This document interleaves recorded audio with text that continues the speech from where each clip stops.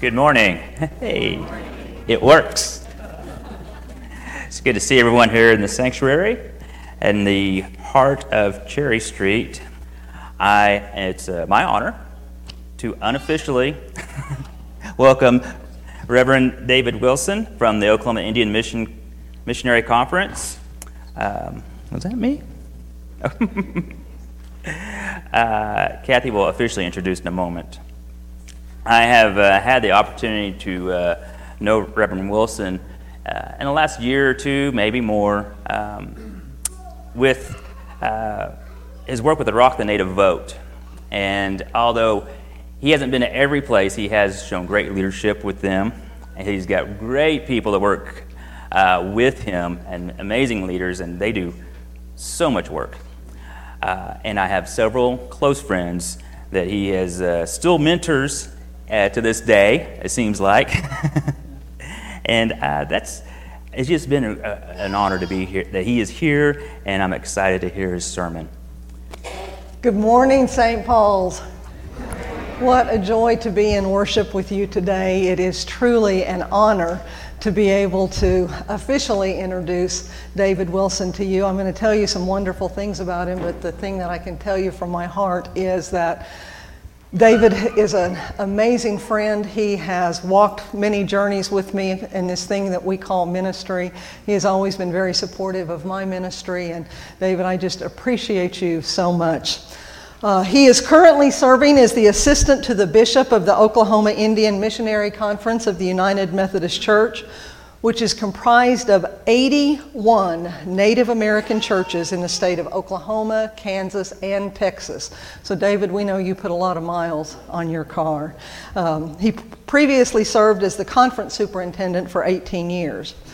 This is so exciting to me. He is a candidate for bishop of the South Central jurisdiction. Friends, that's the jurisdiction that we're in. That jurisdictional conference meets in November to elect 4 bishops. David is endorsed by both the Oklahoma Indian Missionary Conference and the Oklahoma Annual Conference. And when elected as bishop, he will be the first Native American bishop that our denomination has had. So David, we appreciate you having the courage to let them submit your name for that. So, yeah. He serves on the General Board of Global Missionaries, the Mission Board for the United Methodist Church. He is currently working with the denomination, as Jason said, on a task force to research the denomination's role in Native American boarding schools. The board operated schools in the past, along with the former women's division of the denomination. He is a graduate of Oklahoma City University with a bachelor's in mass communication, and he received his master's of divinity right here from Phillips. He received an honorary doctorate degree from the prestigious and historic Bacone College. He's a member of the Choctaw Nation of Oklahoma, and this is what Jason was talking about. He currently serves as the director of Rock the Native Vote. So David, we are looking forward to the word that God has put on your heart for the people of St. Paul's, and we want to thank you for the service that you do. So let us go to God in prayer. Oh, dear gracious and loving God, we do give you thanks for this day. God, we give you thanks that you called us to this place, whether here in the sanctuary or in this place through the gift of technology. You've called us here. God, we know that we don't have to ask you to be present, because wherever we are, you are there, just waiting, just yearning for us to turn to you. So instead, gracious God, we ask that you help us prepare ourselves for this time. Help us to remove the distractions. Help us to remove the fleeting thoughts. Let us be present to you so that during this time we can experience the risen Christ through music, through word, through the smiles on one another's face, and that we can leave this place today transformed. Amen.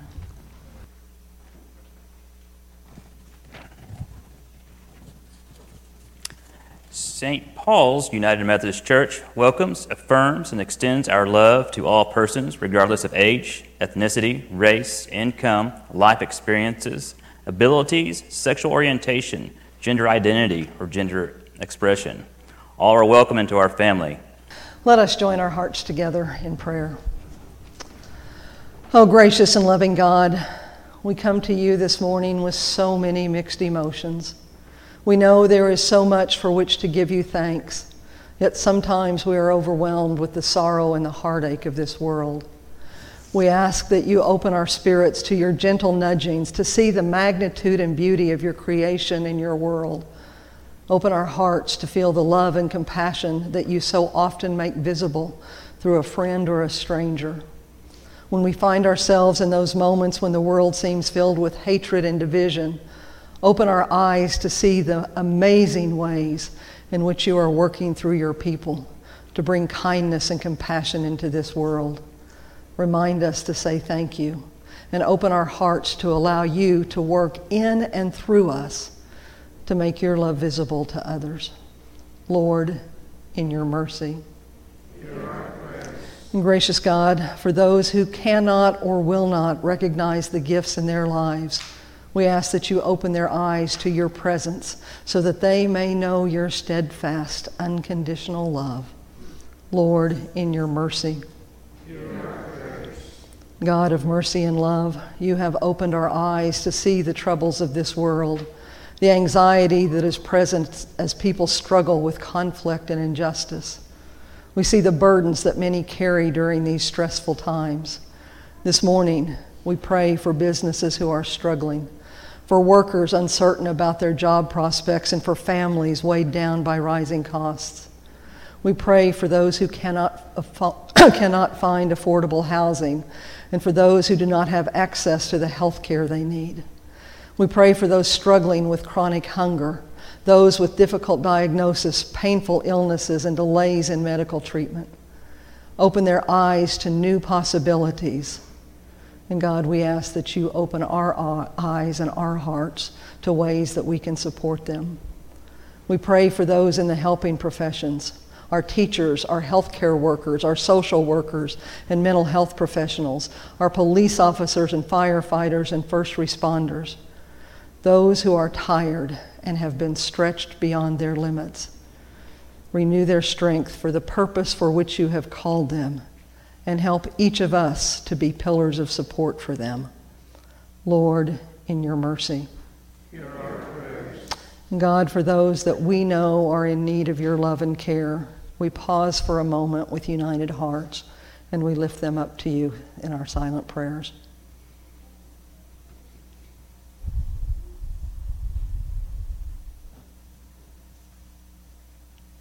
Lord, in your mercy. Gracious God, you have called each of us by name. You have searched for us when we have wandered. You have showered us with love when we have felt unlovable. You have comforted us when we have been inconsolable. And you have forgiven us for those times when we have caused pain to others, to ourselves, and to this world. Hear us now as we lay our burdens at your feet.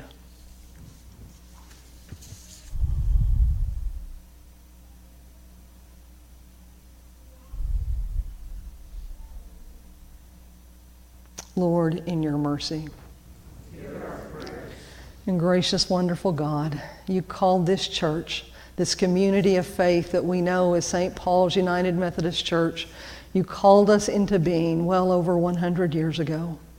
We give you thanks for those that heard your call and established this church in this very space. We give you thanks for their faithfulness that ensured its future. Guide us now as we continue to be the beacon of light that you have called us to be. Let us see the bold vision that you have for us and strengthen us with the power of your Spirit so that we are able to be your representative in our community. Gracious God, you have called many within our church to help lead us in the various ministries and tasks that you have set before us. You have reminded us that the church is not the building, the church is not the pastor. The church is the people led by you. Renew our commitment, energize us, give us courage and boldness when we get weary and discouraged, which we will. But let us see your spark of encouragement in those around us. Let us lean on others when we need to, and let us be pillars of support to one another as well. Remind us, God, that when you lead us, we bring forth your kingdom to the earth as it is in heaven. Lord, in your mercy. And God of compassion, we continue to hold in prayer those who are overlooked, those whom no one holds in prayer, those whose names aren't lifted each night by someone that loves them dearly. We lift them to you now with the confidence of knowing that you know them completely. May they feel your undeniable love and unwavering presence in their lives. Lord, in your mercy. God of all creation, open our eyes that we might see creative solutions for situations which break our heart and break yours. And so we pray that your kingdom will come among us in the words that Jesus taught us to pray. Our Father, who art in heaven, hallowed be thy name. Thy kingdom come, thy will be done, on earth as it is in heaven. Give us this day our daily bread, and forgive us our trespasses, as we forgive those who trespass against us. And lead us not into temptation, but deliver us from evil. Thine is the kingdom, and the power, and the glory forever. Amen. Hear the reading from the Gospel of Luke, chapter 18, verses 1 through 8. Then Jesus told his disciples a parable to show them that they should always pray and not give up. He said, in a certain town there was a judge who neither feared God nor cared what people thought. And there was a widow in that town who kept coming to him with the plea, grant me justice against my adversary. For some time he refused, but finally he said to himself, even though I don't fear God or care what people think, yet because this widow keeps bothering me, I will see that she gets justice, so she won't eventually come back and attack me. And the Lord said, listen to what the unjust judge said. And will not God bring about justice for his own chosen ones who cry out to him day and night? Will he keep putting them off?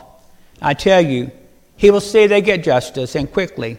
However, when the Son of Man comes, he will find faith on earth. May the Lord bless the reading and hearing of these words. I want to say thank you again to Reverend Brown for inviting me to come and be with you here at St. Paul United Methodist Church. I've known Kathy for several years. She was a student of mine at St. Paul School of Theology in an immersion course, and prayed for her several times at New Life in Moore, Oklahoma. And Kathy and I have been friends, and she helped me during one of the most difficult times in my life after the last elections. And I appreciate her and her passion for ministry and for this church. And thank you for having me here today. So in preparation, Kathy talked about my journey to be a candidate for the episcopacy, to be a bishop. And I corrected myself, I said 4 bishops, maybe 3, Kathy. We're still deciding that. But offering myself as a candidate to become bishop in this United Methodist Church, there's been so much to do for this event. Many don't know that we've been on this journey since 2019. Before COVID hit, we gathered at St. Luke's United Methodist in Oklahoma City. All of us candidates, about 7 or 8, and we had, I tell people, we had about 9 job interviews. 9 conferences to interview us, ask you all kinds of questions. Some are relevant, some are not relevant in these conversations.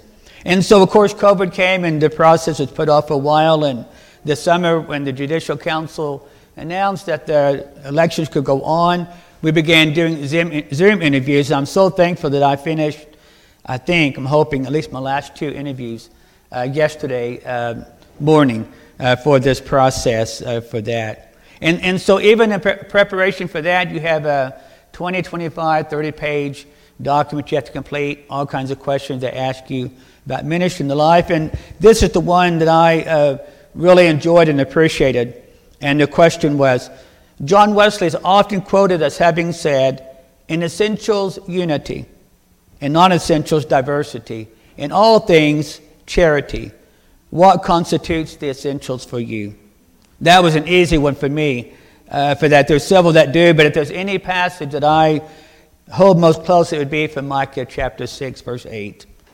What does the Lord require you but to do justice and to love kindness and to walk humbly with God?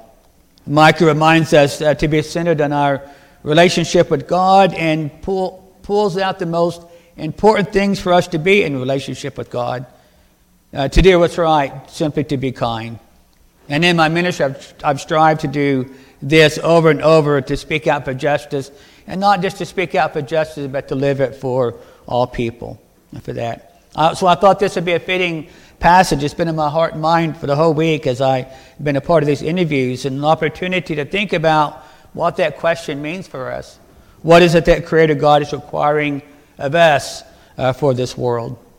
There's a debate where John, this quote is attributed to John Wesley, but some say it goes back to the early church fathers, and I was surprised, Twyla, that even in my research, even the Wesley Covenant Association, which are the churches that's breaking off from our denomination, talks about this piece in their information, what it means to them. I recall being a young student at Oklahoma City University. The late Dr. Robert Jones was a religion professor there. In my first semester there on the campus, we were studying the scriptures, the prophets. There was a class on the prophets, and Dr. Jones, that was one of his specialties. So we were talking about Amos and Isaiah and more, and with great character and emotion, he read the words of Amos. He told us, he said, "Be still and be quiet and listen to these words." And he shared these words of the prophet, blasting the people of God because they had not done right. They were mistreating the poor.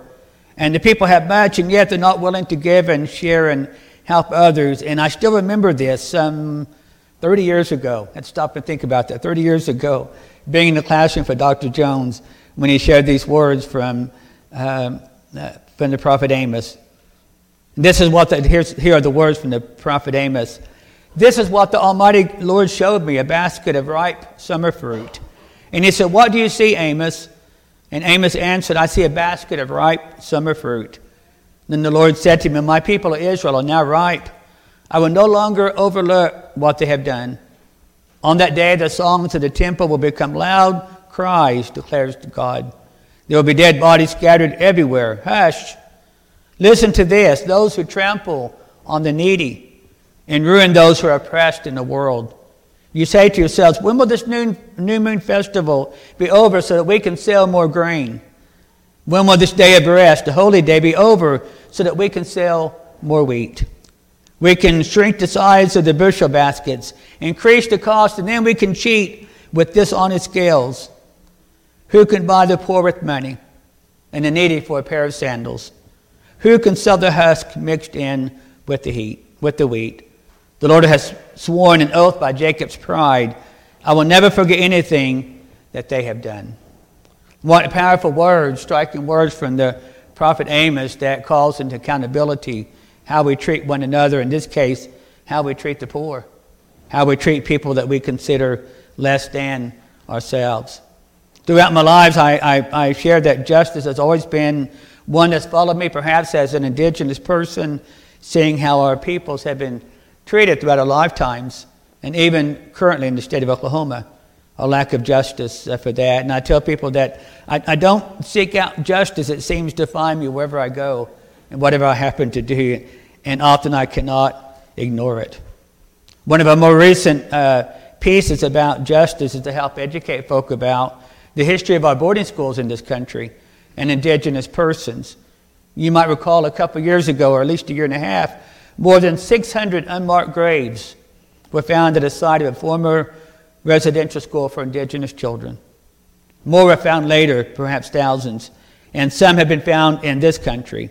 And as a result of that, Deb Holland, our Secretary of the Interior and a member of the Laguna Pueblo tribe, called for a report of boarding schools in this country that was recently completed.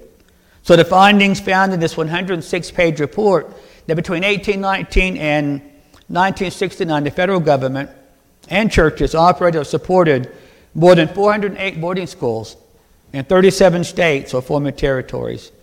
And the report expects thousands of more to be discovered in this country alone. Secretary Holland came to Riverside Indian School in Anadarko to hear the painful stories of those who were raised in the boarding schools, and folk asked if I was going to go, and I said, I can't bear to hear these awful, horrible stories again. But on the news, people would talk about, in tears, about what the boarding schools had done to them, taking away language, about the punishment they received, just for being indigenous. They talked about the lingering results that are still a part of their lives today. Many resulted in alcoholism, substance abuse, physical abuse, and much more. And some of the people just said, I never knew how to be a good parent because of what the school did to me. Another is working with the murdered, missing indigenous women and peoples around the state. We found that when people of color go missing, nobody bothers to go look for them but our own people. These chapters about 16 men and women spend their own resources physically to go search for men and women who come up missing. All over the state of Oklahoma, if you look at my social media page, you'll see 2 or 3 a day, not just here, but around the country, across Indian country. But you'll also note that when another person of a different race, Anglo person, goes missing, everybody goes to look and search. But for our own people, no police, no branches, but people, the women primarily take it upon themselves to spend the money to go and find these indigenous women and men who go missing. So what is our role in these injustices? Many will say, what does this have to do with me? I had nothing to do with this. This is the past. This is another group of people. Look at the history of boarding schools. I wasn't even around, so why should I bother? The question was posed of others, and my longtime friend Craig Stinson in the video, when we were talking about repentance, Craig answered that question. He said, why should I do this? People asked me. I wasn't there. Even if I wasn't there, it didn't bother me. But then he said, I looked at this in my relationship with Jesus and said, if I could stand with Jesus and experience what was going on with him in some way, then I understand how that affects me. He said, all of the past is a part of my life. Something that is broken is going to be made well inside of me and inside my community of faith. Craig reminded us we're responsible to help our sisters and brothers around the world as we deal with these issues. And finally he says the church will have to say, I am sorry, but it's more than just saying, I am sorry. He said, then we had to behave in a way to say that this is new, and we're going to do something about it, and then that will be our sign of repentance, when we begin to change our ways and behave in a way that is something new.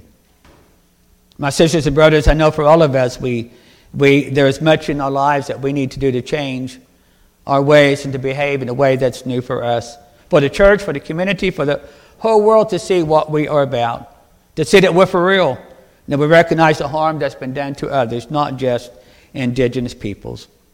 We recognize people who've been neglected and left out. Indigenous people can tell you that every single day of what we experience. There is something that is broken in all of us that needs to be made well, and it takes us all to make that right. The prophet Micah reminds us that Creator God requires us to love kindness. I almost didn't include this piece because this is an easy one. This is a no-brainer to love kindness. And I was sharing with my friend this morning, I said, when I was preparing this passage for St. Paul, I said, this church already does all these straight things, so I'm preaching to the choir. But I still had to do it. To share that story for that. Micah is also talking about being kind, loving people who are neglected and forgotten. And for his time, it was the orphans, the widows, and the poor. They were basically defenseless. It's easy for us to love people around us that we see every single day, to be a part of the church and parts of the community. But we sometimes have to be reminded of the need to show love and kindness among the least of these. We see great hospitality here at St. Paul this morning, and I share people often. I joined a running club a while back, and I found out this running club is much like some of our churches. You show up, and nobody speaks to you. They all turn away, and they go to the clusters and still speak to each other. And I told a friend of mine, 1 or 2 people who speak to me, I said, this is just like the church, some of the churches I get to. Nobody visits with each other. We go and do our own things. And even still today, that's still the case, but I still go. I still go because it's a passion. Same way for us, we still go to the church because this is what we love and this is our passion. Several years ago, I worked at the ministry in North Oklahoma City that was housed in Edmond, the former Leland Clegg United Methodist Church. Many of you will be familiar with Leland Clegg. We started at that church perhaps 20 years ago, later moved to Mosaic in Oklahoma City after the church was merged. And so we would do services every third Wednesday, primarily for people who did not belong to any church in the area there. One of our members taught yoga for a home for young girls who were in foster care. The girls ranged in ages 14 and up. Several were Native American, and our yoga instructor told us we invited them to come and join us for worship. So they would come, the workers would come with them, and they enjoyed it so much. They enjoyed it because our older members were the surrogate parents for these foster kids, mothers, grandmothers, and they loved them. And even the older folk would be disappointed they found out that these girls weren't coming. They almost wanted to go home after they found out the girls weren't coming, but we got them to stay. But they would visit with them that night. They would eat with them, sit with them to hear their stories, and mostly just care for them and love them. The director would say, David, these girls have done nothing wrong. They simply have parents who cannot be parents now and care for them. They were a part of our lives for 5 to 6 years before that home closed. We would do all sorts of things. We went to graduations and birthdays at the homes and everything. But the most powerful part was during our service, as you do here.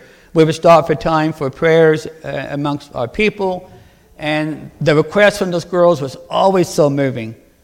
The request ranged from asking for prayers for parents who are incarcerated, who are about to come home, prayers for the health, and mostly prayers for a family that would take them in, that would adopt them. And after we finished, we would say, man, their request made our request look like nothing compared to the needs of those girls. And one night we were done with the service, and in the back of the pews, we had envelopes that people could put offering in. And most of these girls knew nothing about the church. What they learned from us. We never took up offering there. It was a service. And so one of the girls came up, 2 of the girls came up and had an envelope. And it was heavy, had a lot of change in it. And we shook hands, greeted people at the end. I put it in my suit coat, and the next time I wore it, a couple of weeks later, I felt this heavy package in there. And so I looked it up, and one was full of change, about $1.60. And on the back of that piece, she had written the words. She says, here's my offering for the church. This is all I have. Thank you for accepting me as I am. Thank you for accepting me as I am.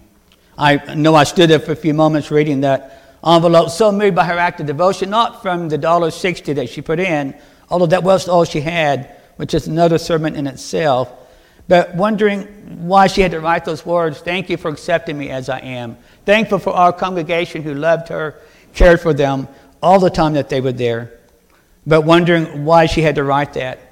What experience had she gone through where people did not love her, going places where she did not feel accepted. I thought about that, but mostly I was thankful for God, that God brought this group of girls to our place who needed love, who needed kindness, who just needed to be accepted. And I think about them often, wondering if they ever found homes. The mothers by now are working what they get to do. And mostly did they find people who would love them as they are. I think about a need for us to be kind, to show a love for other people, to help folk understand what this world is all about, as Micah requires. Our last piece, perhaps the most challenging for some, Micah reminds us to walk humbly with God. Some time ago, I was visiting with a person I just met, and sometimes you strike up conversations, and we were talking about our travels, a young man, and he said, we were talking about driving to Topeka, Kansas. From Oklahoma City, it's a good haul. From here, it's a good haul. But if you travel along the interstate, there's one piece that's an overlook there in Topeka, Kansas. It's in the middle of nowhere between Topeka and it's actually Wichita and Topeka there. And it's a quiet spot. You can see stars for miles and miles and miles. And he's a young man. He said, David, I was driving late one night, and I pulled over at the overlook. And I stopped, and I laid down the back of my truck, and I stared at the stars, and I said, man, how small am I? How small am I in this order of God's world? He told me this was a person who's a non-religious person. And I thought about Zach's comments about what that means when we think about our lives and our presence and what it is that God calls us to do for the church, for us to understand how small I am in God's world. And yet we're called to make a difference in our daily lives. One of our great values for indigenous peoples is the understanding of community. Indigenous people understand that when we make decisions in our lives, they don't just affect one person, but they are made knowing they affect the entire community. And we understand the community as our whole world. And we care for all people as our culture dictates. And many of you remember during 2019 and 20, as we began the vaccinations for COVID, they were hard to come by. And the tribes all got the allotment for COVID, for the vaccination. So once our people were vaccinated, the tribes began to make them available for everyone. We set up at the Mosaic United Methodist Church. I see some folk in the back who are part of Mosaic. And we sat there and we partnered with the Cheyenne Arapaho tribe to give people vaccinations. Didn't care who they were. Everybody came. Everybody came. And I remember one particular day we were there, we were trying our best to reach out to the Hispanic and Latino community. And a woman came, she must have been in her late 80s there, and with her kids and grandkids, they brought her in. And the government is always so strict in what we need. And I saw the work to sit there and talking with the family and eventually taking her back for her vaccinations for that. And I reminded so many of my friends who will say, David, had it not been for the tribes, we would not have received our vaccinations. And thank you for doing that. Our tribes understand that. We do so much because we know this world is not just about us. It's about all of God's people, all of God's humanity. So think about how that makes us humble. The humility, we understand that this world is not just about us, but it's about all people in this world. You have this beautiful image on the front of your bulletin that I sent, and I appreciate Kathy putting that on there. When I had traveled to Standing Rock back in 2016, working with helping the people with pipeline struggles, fighting the government pipelines, big oil. There, Orville Lickenhorst was there. He is the 19th generation keeper of the sacred white buffalo calf pipe bundle. He is one of the spiritual leaders for the Lakota people there in the Standing Rock. Actually, Dakota, he's all their spiritual leaders. And he shared these words with the people there in an address. And I think they're words that are right for us today as we think about what it means to be people of God for the world. When this reminds us of our humility, or what it is that God calls us to do. And he said, each of us is put here in this time and this place to personally decide the future of humankind. Do you think the Creator would create unnecessary people in a time of such terrible danger? Know that you yourself are essential, he writes, he said. Understand both the blessing and the burden of that. That you yourself are so desperately needed to save the soul of the world. Did you think you were put here for something else? In the sacred hoop of life, there is no beginning, no ending. That's our belief in Native people. You alone and only you can make this crucial choice to walk in honor or in dishonor of your relatives, and on your decision depends the fate of the entire world. Think about that in our humility, about what God calls us to do. On your decision depends the fate of the entire world. Grateful and thankful for all joining us together to walk in honor of all our relations. Shall we pray? Lord God, I thank you for this opportunity to share words, how grateful I am for the people you placed in my past, all of our past, the wisdom that people teach, the kindness that people have shown throughout our lifetime, the humility that we see in so many. The reminder for us of how small we are, but yet how powerful we are in your witness. I thank you for these words, the words of the prophet Micah, that we need to live and share with one another all the days of our lives. We pray for blessings upon our day today, upon all the folk who are here today, Lord, upon the work that you give us to do, the work that you call us to do, the reminder of how crucial we are in the plot of your story. Guide us and keep us in all we do. In his name we pray. Amen. I asked David to send us off with a blessing. I'm going to ask you all to be seated for just a moment. And Connie, I'd like to invite you down. In just a couple of weeks, David will be going to Houston for the election. I was there in Wichita when he was nominated to be a bishop, and he did not was not elected at that time. I know the disappointment. We all felt it. But you were brave enough to continue to hear God's call. So Connie and I would like to send you off with a blessing. Thank you. Will you go with us to God in prayer? Oh, dear gracious and loving God, we do indeed give you thanks for the way that you have just continued to work in David's life, the way that you have called him into ministry and been with him through the difficult times and through the glorious times. God, you have filled him with your Spirit. We ask that you be with him as he travels to Houston.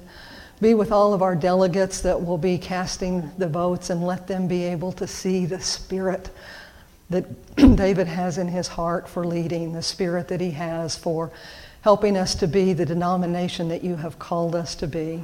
God, we ask that David is able to not only feel your presence, but that he is able to feel the love and the prayers and the support of all of those who are holding him in prayer during this time. God, he is indeed your faithful servant. We give you thanks. Be with him. Amen. Amen. Thank you. Amen. Thank you, my friend. Thank you. So, Thank you. will you send us off with a blessing, please? Sure, and you didn't even need my help with the Choctaw and Cherokee. You did great for that. Thank you for that. Impressive. Impressive. Maybe go out into the world, remembering the words of Arvo Lickenhorst. Understand the fate of the world that depends on us. The gifts that God offers us, maybe take those and use those. Amen.